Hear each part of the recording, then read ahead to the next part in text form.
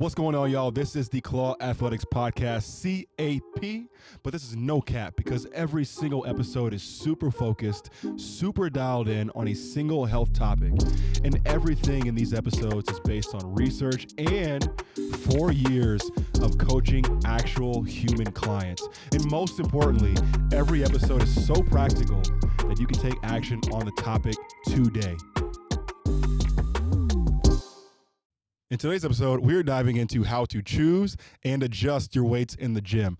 And so this is for the person who maybe you downloaded a workout program online, or maybe you're using your own program, but when you're in the gym, whether it's a bench press, a squat, a glute bridge, you're always thinking, is this the right weight for me for this movement? Am I lifting too heavy? Am I not lifting enough? How do I find that sweet spot? What is the right weight? And so for today's episode, we're going to give both the high-level concept at a super high level, how do you think about the problem? And then also we're going to get specific and granular and give the concept of RPE to kind of scientifically go into picking the right weight for you based on whatever movement you're doing. So first, let's go high level. What I want you to think in the gym is for every set that I'm doing, we want to approach failure and get very close to it, but we don't actually want to hit failure every single set. So I'll say it again. We want to approach failure and get very close to it, but we don't want to actually hit failure every single set. Now, why is that? All right. Number one, if we're actually hitting failure every single set, then yes, we're working really hard and it feels like, oh my God, I'm doing so much, but it's counterproductive, right? Because we're causing excess stress on the muscle and the body, and we're actually creating a recovery problem. Number two, if we're too far away from failure, if it's too easy, if whatever weight we choose, it's easy, you feel like you can do 1,000,000 reps. If it's too easy, now we're not pushing ourselves enough to cause adaptation and change in the muscle. And so again, at a high level, we want to approach failure, get very close to it, but not actually hit failure every single set. Now, let's get a bit more specific. There's a concept that I teach my clients that has been around for decades called RPE. Now, what does RPE stand for? That is rate of perceived exertion.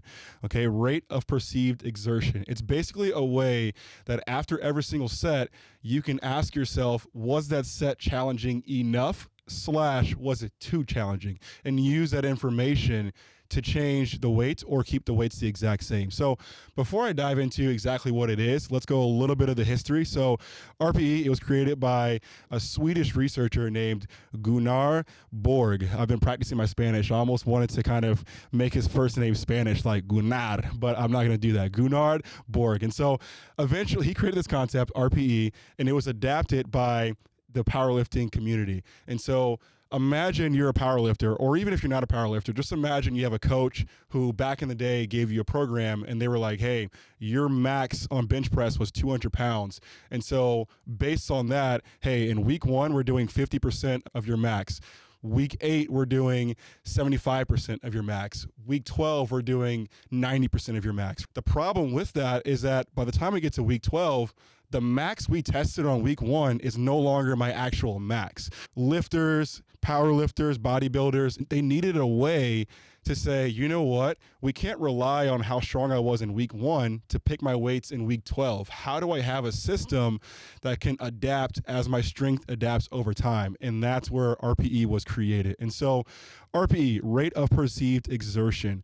What it really boils down to is at the end of every set, you're asking yourself a very simple question. How many reps do I have left in the tank? When I rack that bench or when I rack that squat, how many more reps could I have done? Maybe I did 6 reps. Could I have done a 7th? Could I have done an 8th? Could I have done no more reps whatsoever?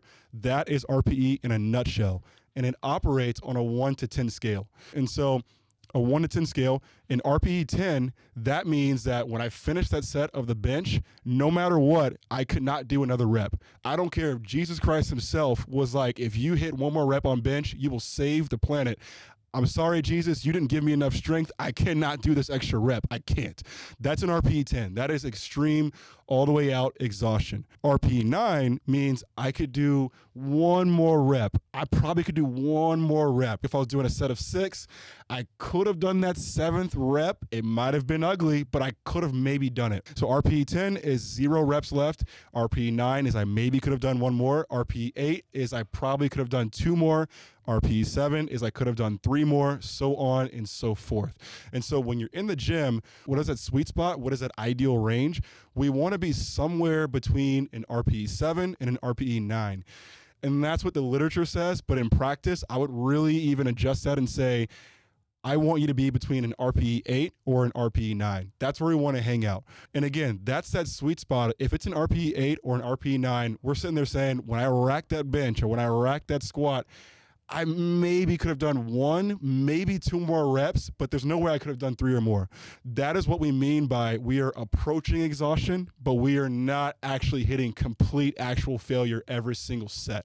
In a practical sense, what do you do with that information? If I do, let's just use a glute bridge. Let's say I'm supposed to do 8 reps in my program, but I can't do all 8 reps, right? That's an RPE10 or beyond.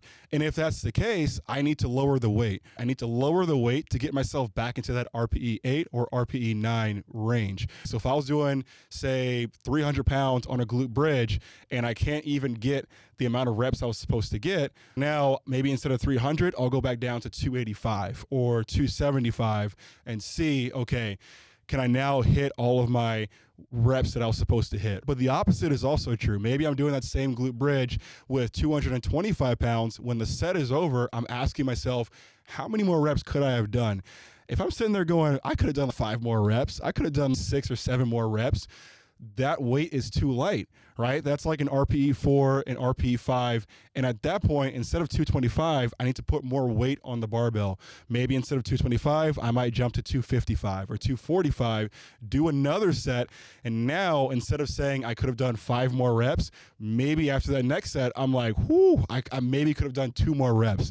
Now we're in that sweet spot. That's the rep range we want to be at. And so to review how RPE works, again, it's a 10-point scale, and RPE 10 means I have 0 reps left. I don't care if my mom, and I love my mom, if my mom was like, if you do 1 more rep, I'll win the lottery. I'd be like, Mom, I'm sorry. We're going to have to figure it out some other way because I can't hit any more reps. And RPE 10 means 0 reps left in the tank. And RPE 9 means I have 1 more rep that I could have done, and I stopped before I hit that extra rep. And RPE 8 means that, hey, when I finish the set, I probably could have done maybe 2 more reps, so on and so forth.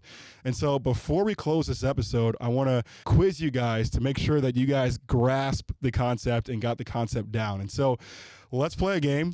I want you to play along. Let's say we're at the gym. Let's pick a movement. We are doing overhead press. The program says I need to do 8 reps on overhead press, and I want those 8 reps to be in RPE 9.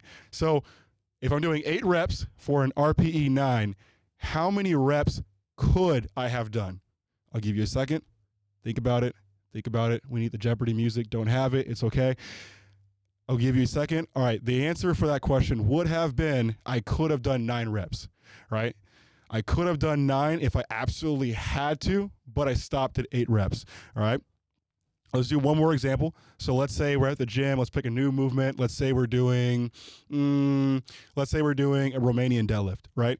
So we're going for 6 reps, and we're hoping to be at an RPE 8.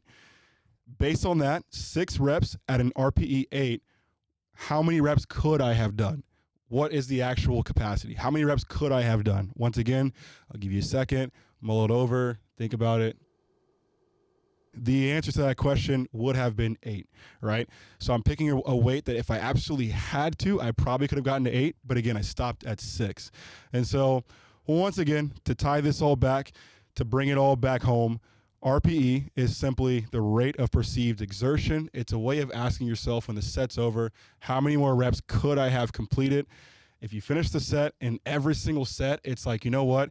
I'm at complete failure. I could not have done a single extra rep. Then that weight is too heavy. Scale it back maybe 10, maybe 15 pounds, because we want to be in a zone where the technical term is an RPE 8 or an RPE 9, but in practice, what it really just means is when I rack that bench, when I rack that squat, If I had to, I could have done 1 or 2 more reps, but I stopped just before hitting that complete failure point. So that is RPE. We want to approach failure, get very close to it, but not quite hit it. We don't need to hit failure every single set. That is RPE. That is how to find that sweet spot. And again, use that information to make adjustments in between your sets. It is okay to have a different weight on set 1 than what you have on set 3. We just want to be close to that failure point without actually hitting it every single time. For more health conversations, please consider subscribing to the podcast and follow me on Instagram at Coach Corey Lawson. But remember, it is not enough to just listen, nor is it enough to just scroll. You must take action because nothing works unless you do the work. Go execute. Until next time, peace.